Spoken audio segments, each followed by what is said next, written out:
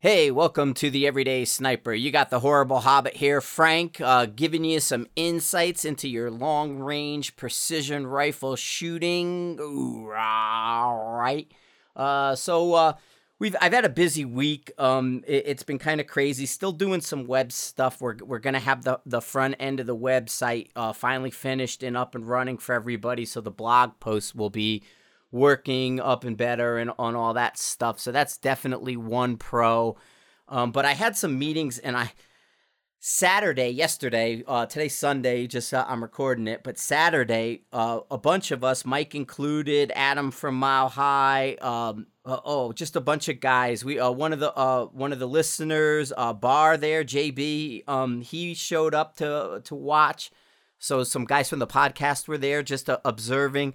So Saturday was the Northern Colorado Pawnee Match that we go to, kind of like a Mile High sponsored event. And huge congrats to Mike. Mike of the Everyday Sniper won the event in some impossible conditions. Mike put on a clinic for everybody in these, by 10, 11 o'clock in the morning, we're talking 30-mile-an-hour winds. It was insane. I mean, people were just like, oh my God, because like these, things that you hear about, but you normally don't see in those 6, 8, 10, 12-mile-an-hour winds. In 30-mile-an-hour winds, you see them. And none of them slowed Mike down one bit. This guy was cleaning stages. Huge congrats to Mike for just pulling off that win in really hard. And it was not like he didn't just etch it out or win by default. I mean, it wasn't a case where everybody shot so terrible and Mike was just better than the rest. Mike was cleaning stages, man. And under these conditions, it was really good. He's shooting his AX and 6 Creedmoor, factory Hornady ammo. And this guy was just going to town. I mean, every time he pressed the trigger, hit bang, hit bang, hit bang. This guy was hitting stuff. And I'll go over what went on. I had one of the worst showings I ever did. I was wasting so much time. I ended up going home early. It was still fun in the morning, hanging out with everybody, just seeing these mistakes and seeing these things that I did wrong. I had zero prep, right? I like shot one round here, trying to get a muzzle velocity off the magneto speed. I showed up early on Saturday morning and shot 5 rounds to check my zero. I did 3, made an adjustment, 1 to confirm. My zero was off on the rifle. I had no data. I was kind of tweaking data on the fly, and the wind made it impossible to do that. It was a mistake, what I did, and it was a good learning lesson. But I was at the match and had fun. Like I said, I went home a little early. I have an hour and a half ride, so for me to go home a few stages early is no big deal. It gets me through traffic, especially I had 2 hours with traffic. Saturday on I-25 in Denver is a nightmare. I'd rather go on a Monday or Friday than a Saturday, to be quite honest.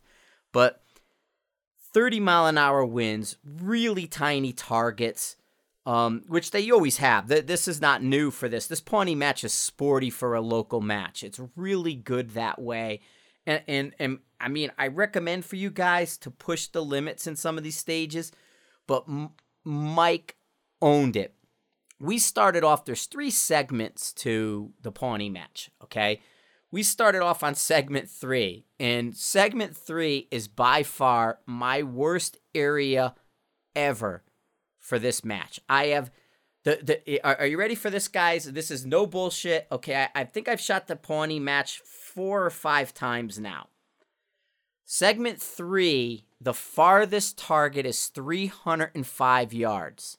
That 305-yard target, I've never hit it once. In 5 tries, I even jumped in at the end of the line after and took another shot on it because my data was off. I was like 3/10 off on elevation in the very beginning, and I couldn't hit any of these small targets, even the 200-yard target. My first shot was 3/10 low, and I'm like, I had 0.3 on the gun at 200, and here I am 0.3 low. Like, Adam called it on me, and he's like, you missed. I shot another, and he's like, I came up, And he's like, you just caught the bottom. I'm like, what? And so I had elevation issues, then the windage, which I'll get into in a minute. I'll talk about that. So at the end of this thing and this target that I've never hit, okay, I shot at it again and missed it again, like admin. I'm like, what the hell is going on with me in this stage? And that is the farthest target. The average range on these targets in this area is 280 yards or something, like 260, 280. And they're small, they're tiny, you know, it's not very easy. And in 30-mile-an-hour winds, it's definitely not easy. But I was shooting the Tikka TAC A1. I didn't have any real data on it. Like I said, I did a single shot on Friday. And I won't even tell you where, but with my magneto speed and got a number. I had to tweak that by like 25 feet per second because it was one round. You know, then I was playing with software and doing all the things I told you guys not to do. I did it. Everything I said, don't follow my, you know, this lead, I did it. So huge learning, you know, opportunity there by screwing up so bad. It was embarrassing how bad I shot. But starting off in segment 3, I think I hit 2 targets maybe. Even the 84-yard target between the crook of the tree, I just barely hit it. I mean, the wind was blowing me around. I couldn't get comfortable. I had shit for data. It was bad. And then to see Mike step up there and just like smooth as silk, pop hit, pop hit, pop hit. You know, it was a clinic, man. The guy put on a show for everybody. And you know, one of the things trying to work this stuff out is, you know, we talked about wind, and some guys bring up things like the aerodynamic jump. At 30 miles an hour, you see it. This is where you see the elevation just completely deviate from what you should be. So here you're trying to manage this 30-mile-an-hour wind, and I'm getting variations in elevation that are just blowing me away, and I'm like, oh, this is not good. The on the tripod and stuff, I couldn't get to there. The only where I cleaned the pistol stage. That was the only place I shot anything worth a damn was in my handgun. And I'm a terrible handgun shooter, you know? And here I cleaned the pistol part of it and couldn't hit anything with my rifle. When we got to the long range, the known distance long range, I mean, at like the 5 and the 6, I started out good, hit the big one, then it was miss, miss, miss. Hit the next one, then miss, miss, miss. Like situations where I should have had it down. When I got to the next, like once the targets got to the next smaller one, it just didn't work for me. And honestly, one of the things that I saw that I really think was a big driving factor with this Tikka TAC A1, I mean, my other Tikka last time I was out, and I even went home a little early with that one, but I was nailing everything really well with that rebuilt Tikka 260 with the 1-in-7 twist. And as we had said, I had done low data for it with the 136 CNR. I had the muzzle velocity up to 2850. All great stuff. Well, the TAC A1, Thunder Beast suppressor on it, out of the box, the whole thing. I'm only 2750 out of those 130s. 2750 out of 130s with that barrel. That barrel's so slow. I was not getting the predictability in what I wanted out of it with just that. I mean, it's literally about 150 to 200 feet per second of where I should be. With prime 130, you almost want to be in that 29 to 2950 zone with it. And the Tikka's got a pretty long barrel, you know? It's not like it's short. Well, it was just not giving me the predictability that I was asking for. And you know, in situations where I felt my position was good, my shots were good, my breaks were good, it wasn't responding. All on me because I had no firm data. I had a bad muzzle velocity to start. I was going there and winging it and playing stuff on the fly. Totally. Do what I say, not what I do. It was complete cluster on my, but I wanted to go out and shoot it. I went and wanted to shoot the match. I wanted to go out there, spent half the day there. I left early. But like I said, Mike was just a clinic. It was that 2750 out of that 130s was far, far too slow in my opinion for what we were doing with that 30-mile-an-hour wind. Like I said, the KD stuff wasn't helping me to try to, because sometimes, under certain conditions, I can tweak on the fly. And I was being, I think, a little bit too full of myself in some of this weight. And these targets are so small, they're unforgiving. That one section over there, there's 3 sections to Pawnee. There's the stage 1 area, which is the long range to 1,000. Stage 2 has a good mix and actually goes longer, has the reticle holds and a little bit more PRS-y type of setup. And then stage 3, there is nothing over 305 yards, but they're all tiny targets. And my dope was all off so bad. It was just embarrassing. It was really like I couldn't make anything work. So it was quite funny. Wind-wise, there was a good lesson on the KD, because once we got into the open and stuff and I was playing with the wind, I talked about truing the wind with software, and I got really good numbers when I did that. I ended up truing the software to the wind at 24.5 miles an hour. Cold bore lets you go to that half mile an hour, and I think some of the others do, but I used cold bore, and I trued the wind up, and when I was doing some of the KD stuff, I was good, but again, my elevation was off a bit, and then it was funny because I'd hit a target and it'd be good, and they'd call it hit center on the big plate. I'd move to the next, like one of them, and I had the predictability on the whim. I'd hit dead center 6 o'clock below it, and it was like I just hit that plate, the next plate over. The next shot was dropping, and there was a couple that would just drop low, and that's that sort of right hand twist, left hand wind pushing that round down on me. And just moving it around. But I trued up the wind, and I felt better in my wind calls. But once I saw my elevation predictions were just not jiving, it was like, all right, I'm just wasting ammo at this point. So I called it a day, and didn't want. But like I said, Mike was beyond smooth. He made a comment, and he's not. I wish he was here to kind of talk about it, but we'll have to get with him. He made a comment that he was the first time back in like the last 3 or 4 matches he shot with his rifle, his barrel, and his scope. He had put everything back together with Adam. They re-verified, re-zeroed everything, but he had his data for it. And with the AX, he just spun it right back together, and he was on. He was money. He was real smooth. The other thing I noticed is definitely when the wind was up like that, those guys were using the really right stuff with the leveling base, and the leveling base worked out much better. Then I had the center column with the 23 and the BH, so I was up on that center column a little bit.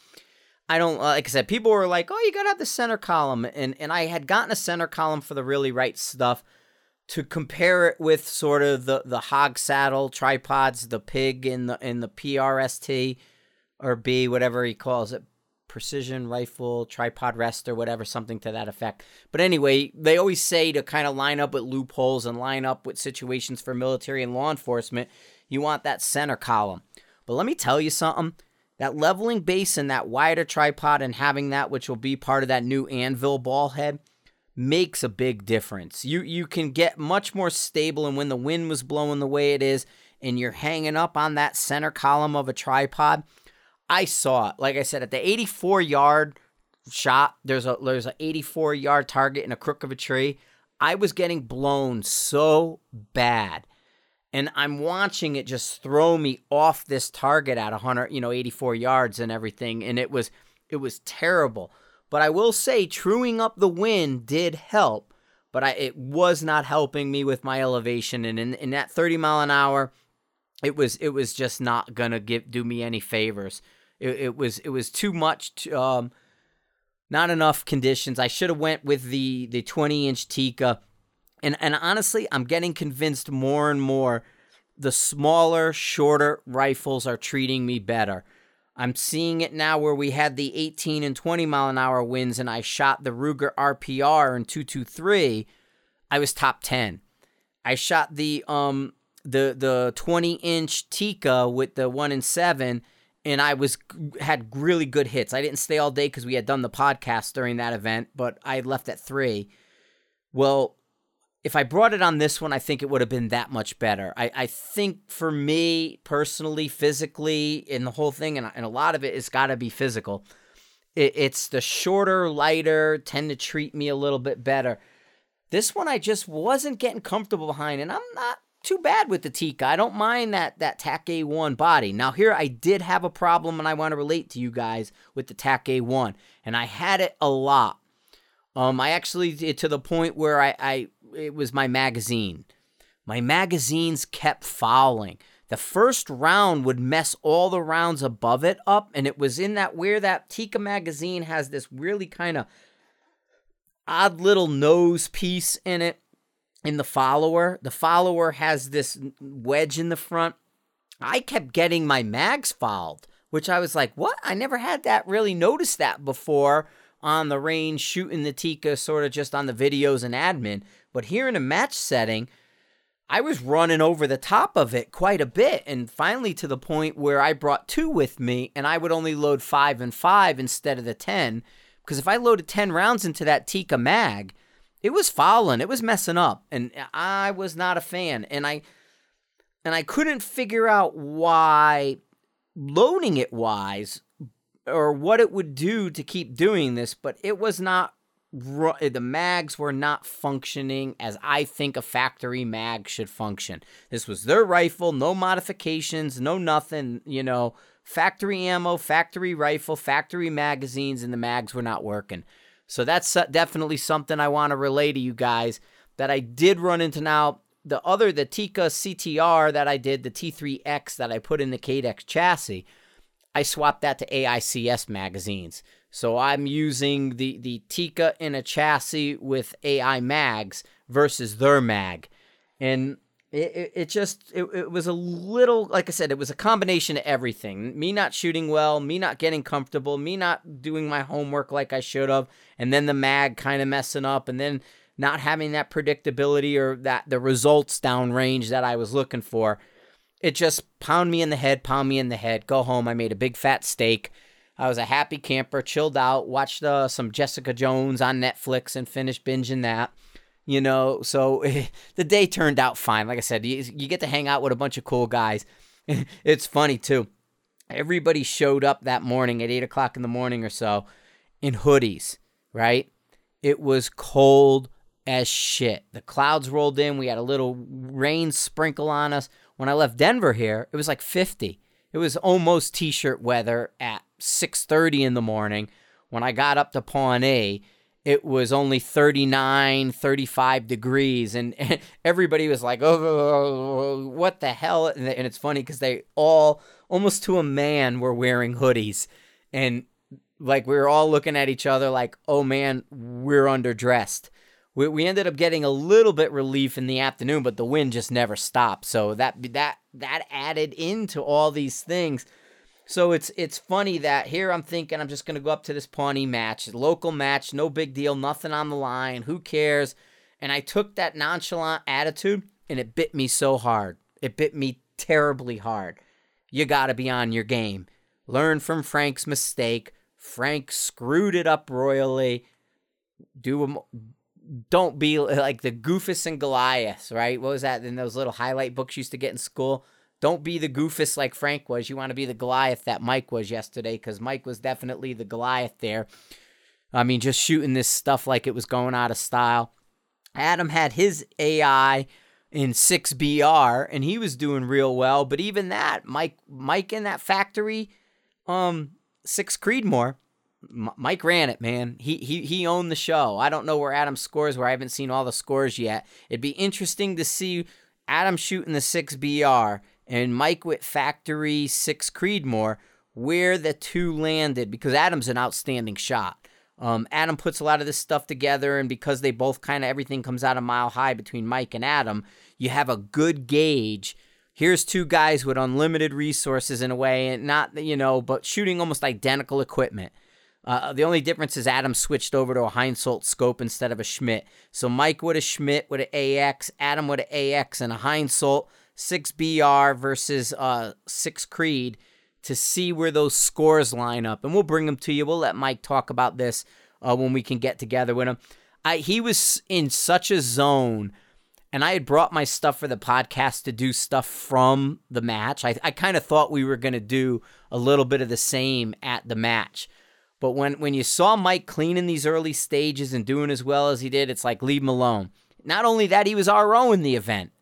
You know, he was the range officer or the squad guy, kind of like the squad leader, and he was like primary with the clipboard, and then it moves around to different people. But, you know, here's Mike's running the squad. He's cleaning the stages, so I wasn't going to bother him like, hey, Mike, let's do our podcast. Oh, come on, I'm right here. Nah, man, let him take it and run with it. It was like, I'm out of here. I'm not even going to try to salvage this by doing a podcast or anything and distract myself. But again, the 223s. Aaron was there. Who's goes to a lot of these events. Was shooting a 223, 80 grainer at 29 and change, doing really well even in the wind. If you can get those heavy bullets in a 223 over 2,900 feet per second, you got a viable rifle there for these events. This will work. I mean, I like I said, I top 10 with that Tikka, or not Tikka, yeah, I did terrible with the Tikka. I top 10 with the Ruger in 223 at only 2,500 feet per second with a 77 grain. At 29, with no recoil, and it's good, it's got decent numbers to it ballistically, you can build a 223 and shoot these matches. Just be over 2,900 feet per second with a 77 to an 80 grain bullet. And I think you'll find out that you'll do really, really well. So don't be afraid to give that a try to save some money. I mean, a lot of this older stuff, man, and I'm not saying the 223 is older, but a lot of unconventional, you could breathe new life into it. If you got an old 30-06 sitting around, rebarrel it into like a 1 in 10, you know, 1 in 9, put some speed behind it, get a good bullet with it. You can breathe some life into a 30-06, man, and have a really good viable rifle there. Put it in a chassis, you know, even a 700 new barrel in a chassis with a 30-06. You got a rifle that can work. 223, 2,900 feet per second. You got a rifle that can work. I mean, it's definitely something there. Like I said, I really think there's something to some of the speeds, and that's why these Dashers and things and BRs and 6 Creedmoors are doing well. If you drop the bullet weight and get the speed up, I think you're in the butter zone. I was a 130 at 2,700. I had nothing for anything. I couldn't save my ass, man. If I had to, you know, it was terrible. But if that thing was at 29 or 30, I find I do really well. 27, no good. 29, good. So there might be something to this sort of 29 plus feet per second thing that we're all looking at. So if you got a 6.5 Creed and you can get a bullet in that 29 plus, which 123s, 120s, so on, I think you can become a viable guy, even more so than going with the heavies. The heavies weren't doing anybody any favor in this wind. I'll tell you that now. I didn't see anybody with a heavy bullet doing anything. I mean, Mike with the little 6 Creedmoor, and normally that 6 Creedmoor uses more wind in a lot of ways. Not on those super short targets, but the speed really helped. You can regain speed by changing your bullet up. So that's definitely something to think about when we're looking at that. And these winds just made it. Everything people talk about, as I said earlier in this, appears. Elevation issues show up. Unpredictability, you know, all these different things show up when the wind's 30 miles an hour. That was a sporty match. Definitely congrats to Mike for doing as well as he did. It was a clinic, man. He definitely put on a clinic. For me, I'm just going back to the drawing board with this. I got to dope this rifle up. I may actually, I'm thinking with this TAC A1, yanking this barrel because it's so damn slow. It's accurate. I mean, when I was checking zero in the morning, even Aaron said to me, because he was checking his zero on his rifle, I put 2-in-1 hole right off the bat. My cold bores, my first and second round, were in the exact same hole. It was money. Made a small adjustment. Windage, I came down 2/10 down, 1/10 left. Touched the orange dot, and I was good. I'm like, okay, I'm on it. Money, no problem there. So accuracy, it was good. But shooting under the conditions in the long range, it wasn't doing me favors. It was not giving me, and here I think is where we're talking about speed for BC. I was using cold bore, and I used the BC on the box, which is .585 for the 130. That's slow, 200 feet per second, less than what it should be. I don't think it was anywhere near where I should have been. So if I had dropped that BC, when I trued the wind to 24.5 miles an hour with less BC, that would have brought the wind back up. You know what I mean? So there's definitely correlations to your speed, your muzzle velocity wise, and truing up the BC for your rifle. And then that's going to bring into a line this software a lot better. Okay, so if you can take the time and to dope your rifle out and then use your predicted drops, or, your verified drops, I guess is a better way of saying it. Use your verified drops to tweak your BC the most. Then go in and do your software. I think you'll see a pro, because when I played with it, and like I said, numbers-wise, I know it was doing all right, but the wind was just kept knocking my round down, and I kept going under the targets, man. Everything was low, even when I would bump up. And this was in targets that wouldn't forgive. It was like 2 to 3 tenths being off a center misses the target. That's how small they are. It's funny that 305-yard target that I tried to shoot twice and couldn't hit it. Actually, 4 times, because you get 2 rounds on it. But I can't hit the thing once. I've never hit it. I've hit the 820-yard target. Just the last match I hit it with that Tika, the 20-inch Tika. It's a 4-inch target. So at 820 yards on a 4-inch target, I've hit that target, but I can't hit the 300-yard one, And it's an elevation thing, man. It's just, you got to get that elevation right. And once that elevation's good, which I didn't do my homework, I didn't do workup, I never made it to the range to try. Once that elevation's good, then it becomes a situation of wind. Me, I had to focus on both windage and elevation. It took me out of the game. I tanked it so bad. It was comical at best. So there you go. That was the after action report from the NOCO Pawnee Match. Congrats to Mike, the everyday sniper Menchaca, who lit it up for everybody and just totally ran that course of fire like it was. I hate to see what he's going to do with it now when there's no wind. If we get out there and there's like a 5 to 6 mile an hour wind, Mike's going to be unstoppable on that course of fire if he has his head in the game or has the same rifle. Me, I don't think I've shot that match the same rifle twice. So now that I have ammo for that 20-inch Tika, all that stuff came in. I need to go shoot that and dope it and work it up. So, alrighty. A bunch of questions coming in too on the Podbean app. I want to get to some of them, and God, you guys are still hitting me up with the damn weather flow. All right, you know what I think the situation with the weather flow was? When Apple didn't have the Bluetooth link for this stuff, because at the time you could only Bluetooth like headphones. You couldn't use like a Kestrel wouldn't Bluetooth to it. You had to end up getting that drop and those different things they had. I don't believe that the weather flow worked with Apple products, and only I know there was a reason why I didn't try the weather flow and stuff early, and then thought they used a headphone jack to power it because the Bluetooth for Apple didn't work, and then now Apple changed it and you can sync all this stuff to Apple. So God, I don't care about the weather flow, man. I have 4 or 5 Kestrels. I don't need a weather flow. But guys who are coming on and giving me, the thing just holds it. It doesn't do. Yeah, all right, whatever. Hey, man, it's a meter I'm not using. I have Kestrels. If it works for you and it Bluetooths and it does what happy camper, go off. I don't need 50 emails to tell me that it doesn't use the headphone jack.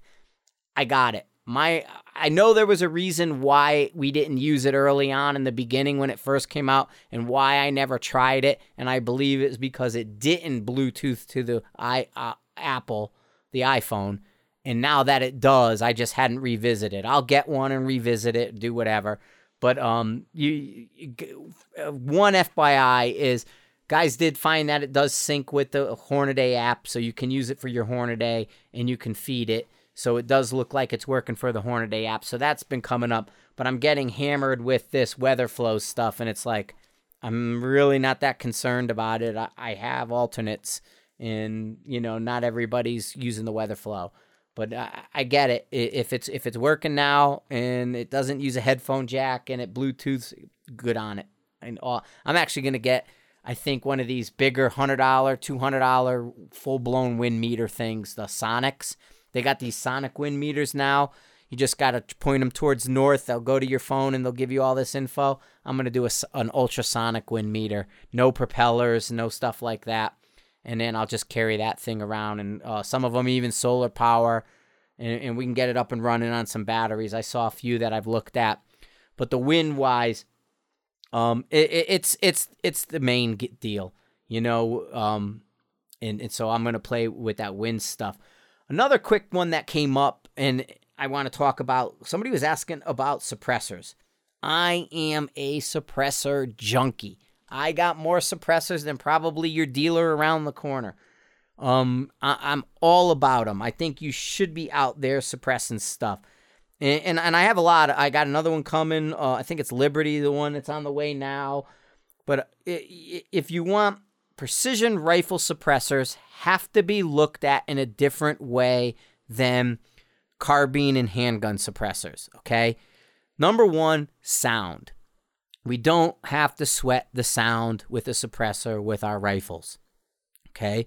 We're shooting full power loads 99% of the time, okay? So you still got cracks, you still got all that. You're really only knocking the decibels down to a little bit. They're still not technically air safe.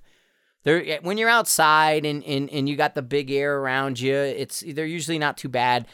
What we key on sound-wise is tone. We can tell like 3 decibels between each other. To find a precision rifle can that's off very far from that 3 decibels is pretty rare. I mean, they might be 3 or 4 from each other, but what you're listening to is tone. It's usually wall thickness, baffle design, and how that tone sounds to us. It's a subjective thing. Some people like the tone better, but don't get wrapped around a suppressor for sound. Your precision rifle suppressor is all about accuracy. It's got to maintain accuracy at all costs. I have seen suppressors that still put them in one hole, but the hole's a hell of a lot bigger than it started. Always check your suppressor, can off, group it, load it up, get all your stuff, get your best group, put your can on. It should not get worse, okay? Now, shift we're going to get into. Shift happens with everything. You're putting a weight on the end of the barrel. Don't sweat shift. That's predictable. It should be something where you put your can on, your zero was here in the middle, whether it's a quarter, a half, 1.5, that you can dial in. I mainly zero a lot of my rifles with the suppressor on. You're going to re-zero. Every once in a while, you can go in and, I'll say, okay, I know the shift on this one is here, and you can dial that in, or you can let the software do it. That's where your zero offset stuff goes. We talked about that a little bit. You use your zero height and your zero offset in some of these apps if you're doing like suppressor on versus suppressor off. But my advice to you is zero the dang rifle with the can and use that. If you take it off and put it away and then put it back on, your zero should and better maintain. That's the whole point. The idea that, oh my God, I zeroed my rifle, then put my can on, and now it's shooting an inch in some direction off of center. Yeah, no kidding, dude. You just put a 14 to 24 ounce weight on the end of your barrel. Your barrel is 20 to 26 inches long, and you hung a weight on it. It's gonna move. It's changing harmonics. It's changing this. It's going through multiple layers. Accuracy-wise, your direct threads are going to be better. QDs aren't. Don't get wrapped around the QD mount. A lot of them don't even work the way they should. I've seen QD mounts. We had a guy going to a store up in Alaska. Good shooter, been around, took second class with us. This guy was shooting a gas gun, and he had a can on it. And I'll tell you right out, it was a Gemtech, okay? And I've had mixed results with Gemtechs. I hate to tell you guys this. I've talked to you in the past about it a little bit, but I've had really mixed results with Gemtech. So I'm watching this guy shoot. It's his second class with us. He's doing nothing wrong I can see. And his group at 200 yards was like 3.5 inches. That's not how you should be shooting. That's not right. Take your can off for me. Do me a favor. Take the can off. He took the can off, and his 200-yard group went to less than a minute. That's what we're talking about. And what it was is they have that spring in that one Gemtech mount, the QD. Everybody wants the QD. QD's shit, guys. Okay? He took it off. It's bouncing on that spring in there. And that mount wasn't holding the suppressor tight. Now, like a lot of the military is doing a suppressor thing. And I talked with Ray Sanchez. Him and I did that Felix Canyon Ranch a while back with the Ritter and Stark thing. So we talked a lot because he's doing new suppressors. There is like a QD, kind of a quick, it's not a quick detach. It's more of quick on versus off because you're not going to take it off fast. It's still hot. But it's sort of like, you know, half a turn versus the direct thread versus half a thread, you know, kind of, I don't know how to describe it, but you know what I mean? Instead of spinning it on, you're just clicking it on, I guess is a better way of putting it, is all your QDs are really doing. But they have movement in those systems. Like the AACs, you can rock them and they'll move. Now the military is checking for blowback because they want this same muzzle brake system, but they don't want it to leak any gases. And you see a lot of these mounts leak gases. Accuracy-wise, direct thread's always going to be best. It's eliminating variables from the system. The more direct thread you can do, the better. You want somebody that cuts your threads and your shoulders good because that's where you're going to find errors. If you got an error in your thread and then an error in your brake and then you put the brake on the can, well, that's why people get baffle strikes and all these different things. And I've had baffle strikes and stuff. But almost always, if I've had one, I mean, I'm more than 30 cans, man. If I've had like an end cap strike or something, it's usually on a braked version that's supposed to be the QD. You Thunder Beast has it with that shoulder. That they are the platinum standard when it comes to a precision rifle can. Thunder Beast. That's all you got to know. If you want the best can on the market for precision rifle, it's Thunder Beast. Now there's other ones that are good. I love a ton of SilencerCOs. I got a whole bunch. I think for the money, they're a really good deal. You can get caps with them. I tend to recommend direct threading them a little more so than their options. And they do have a lot of options. I've used them. You can get you can get thread ends that change it up. I mean, I have the SilencerCO kind of like, you know, gift pack. From the big bore harvester down to the regular harvester, down to the Saker, the Spec War. I have the pistol one, the Osprey, I think it is, whatever the rectangle-y one looking is. You know, all of those. I think they do a really good job on them. I'm not a big fan of over-gunning a SilencerCO one as much. Like, you know, don't cross it over to a Magnum, get a dedicated Magnum one. But I do find their accuracy maintains pretty well. Some people say they don't sound as good. They're not as quiet, especially like the harvesters with the brakes. Who cares? They work. They're effective. That little bit extra noise, it's still cutting a lot of the sound down. It's just not like, you know, perfect. But it's still a suppressor. It still works good. It still operates the way it's supposed to. Another one, an AWC, the 4 sound really good and are accurate. Thick wall titanium. I have tons and tons of titanium. My first titanium can was in 2004 Jet. Jet out of Texas, Aransas Pass there, and I have 4 Jet suppressors from 223 all the way up to 338. Well, Jet was the titanium wrapper with the Inconel in centers, right? Well, those guys who built the Jet is now Shane at Thunderbeast. He moved from Jet to Thunderbeast, and so he's been doing that since the very beginning. Jet had some issues, kind of just managing the business and putting stuff out. So they kind of disappeared and fell off the radar. I have some AACs that work really good, and some I'm just, the 762 SND and whatever it is now. I think when I had it was the SD, and then it became something else I'm not a super fan of. That one has the movement in the brake, and then they switch from the 51 and the 90 and back and forth. But I do have a titanium variant that is the 300 version on my 300 Norma. One of my favorite cans ever. I mean, it's a pricey AAC, titanium. They're proud of it. It works phenomenal. I love it on my 300 Norma. It's like no hearing, no nothing. It's accurate. It does everything it's supposed to. And when I had gotten it from them, one of the guys, Mike over there, had sent it to me before the whole Cerebus, yada, yada, bought, sold, Remington, this, that, and the other thing.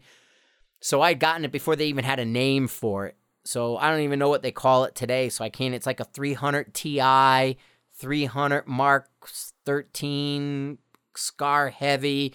It went through like 4 different name changes, so I can't even tell you what model AAC it is. I have the Titan for my PSR. The Titan works great. I've swapped the Titan around. But again, that's like a $3,000 AAC can.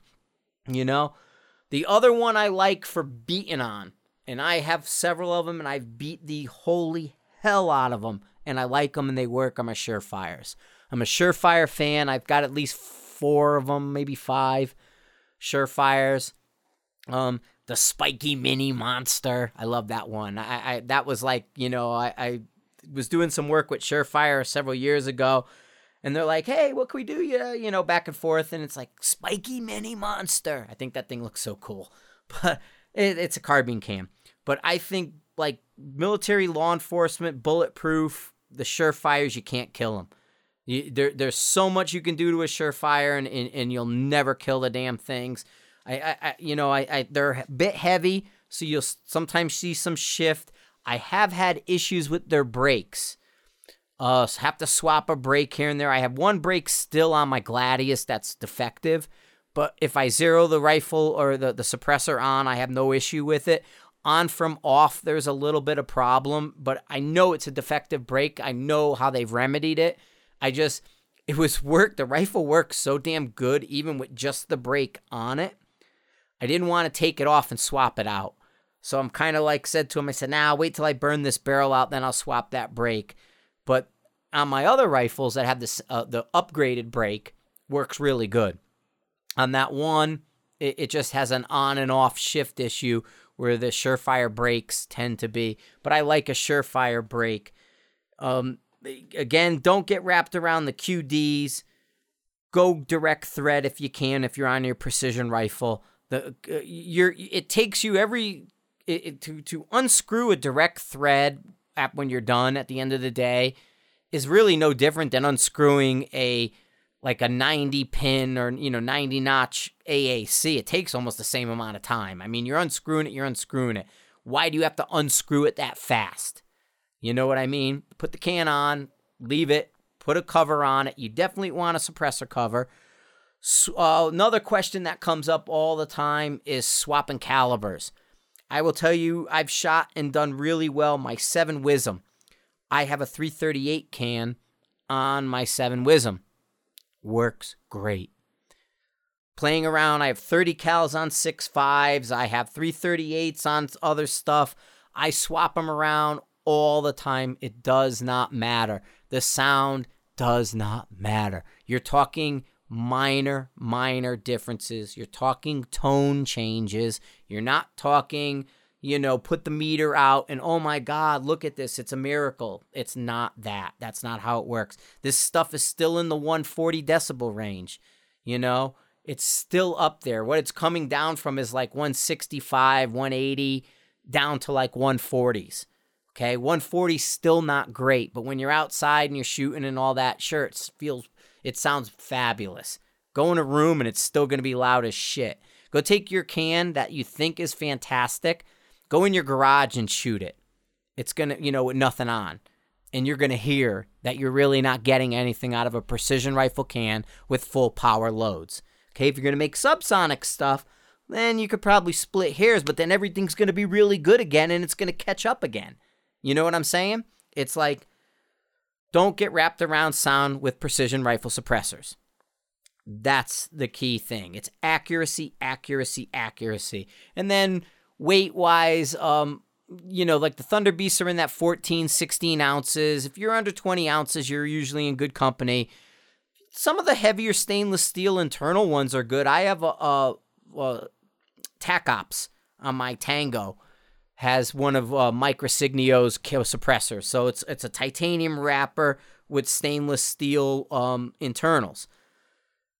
Feels heavier, sounds great, shoots great, accurate as hell, but it's a heavier can. So you're going to get a bit of a shift, other than the TAC Ops have short barrels. So TAC Ops are usually 20 or less at best. So you don't see it as much. But if you got a 24-inch barrel, 26-inch barrel, you put a suppressor on and it's heavy, you're going to see a shift. They try to tune it out with certain things. And here's the thing with sound. When they try to save the sound and try to make it better, they usually screw accuracy up. If you look through your suppressor, and what they'll do is sometimes they'll put keys in. So think of an old skeleton key, a circle with a notch, a square notch underneath, right? If you look in your can and there's too many of those keys, well, number one, you want those keys off center from each other, but too many keys sometimes mess with accuracy a little bit, and but make it sound really, really good, So I'm not a fan of those who put too many keys in. I do like having the brakes on them. I think the brakes are effective and stuff. Just like I said, don't get bought into the hype of a QD mount. It's still hot. It's still all this stuff. You still got to grab it, and you can unscrew it just as much. Covers. Yes, yes, yes. Put your dang covers on. And safety tip, lesson learned. The cover hangs off the back.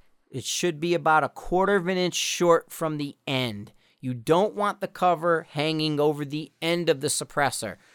Depending on the style and the end cap of the suppressor, it'll act like a false crown. I've seen flyers. Like you'll have this weird, and if you look, it'll actually burn marks into it like a crown.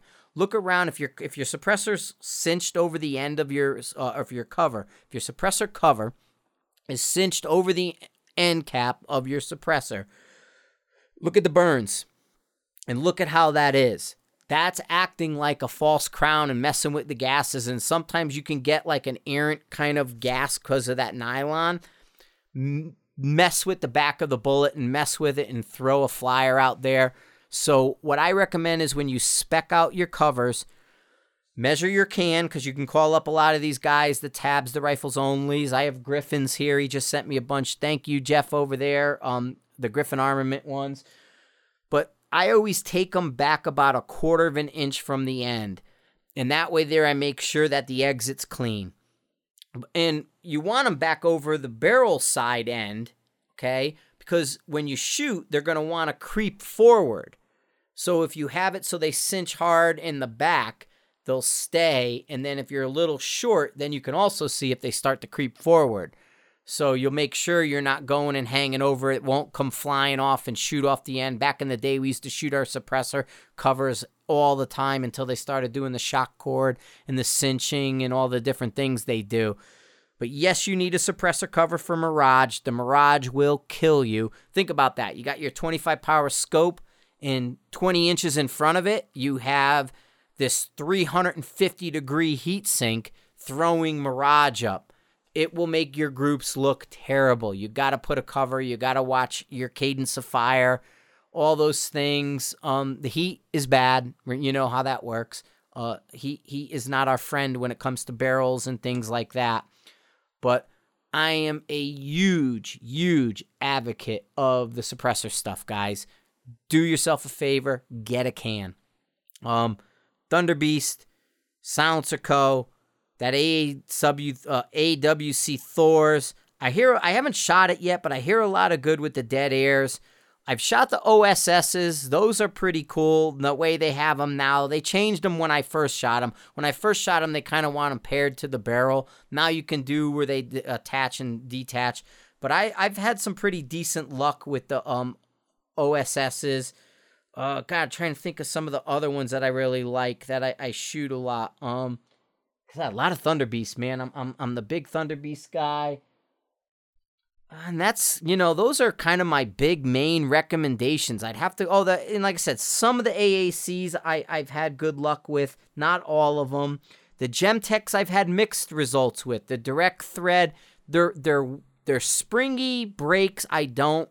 Their direct thread I did. I had the Sandman, I think, is the shorter titanium.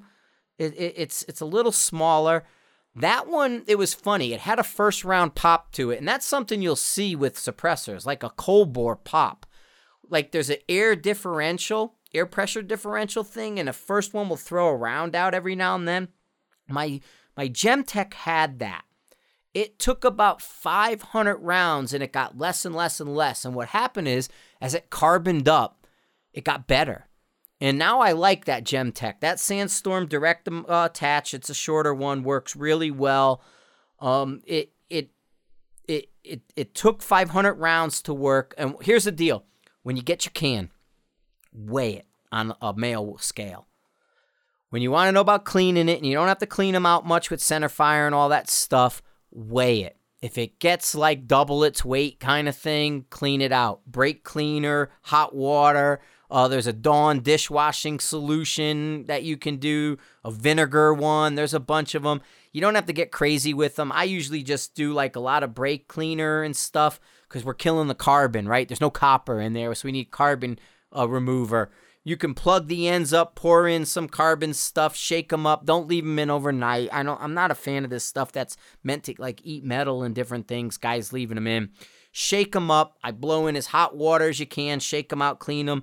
They're titanium, they're Inconel, they're stainless steel. You're not going to mess with them too much, chemical-wise. But weigh them first, then weigh them after. If they start building up, I know some of the H powders, H4350, H1000, tends to build up in the suppressors a lot. So be careful of those H powders and stuff like that. Different powders do collect in suppressors a different way. If you get full burn, it should be better. And like I said, Centerfire cans, you don't clean that often. I've got my jets. I'm still shooting some of the old 2004 jet. As a matter of fact, there's one sitting right behind me. I think it's like number 11 from them. I have a lot of low number suppressors from people.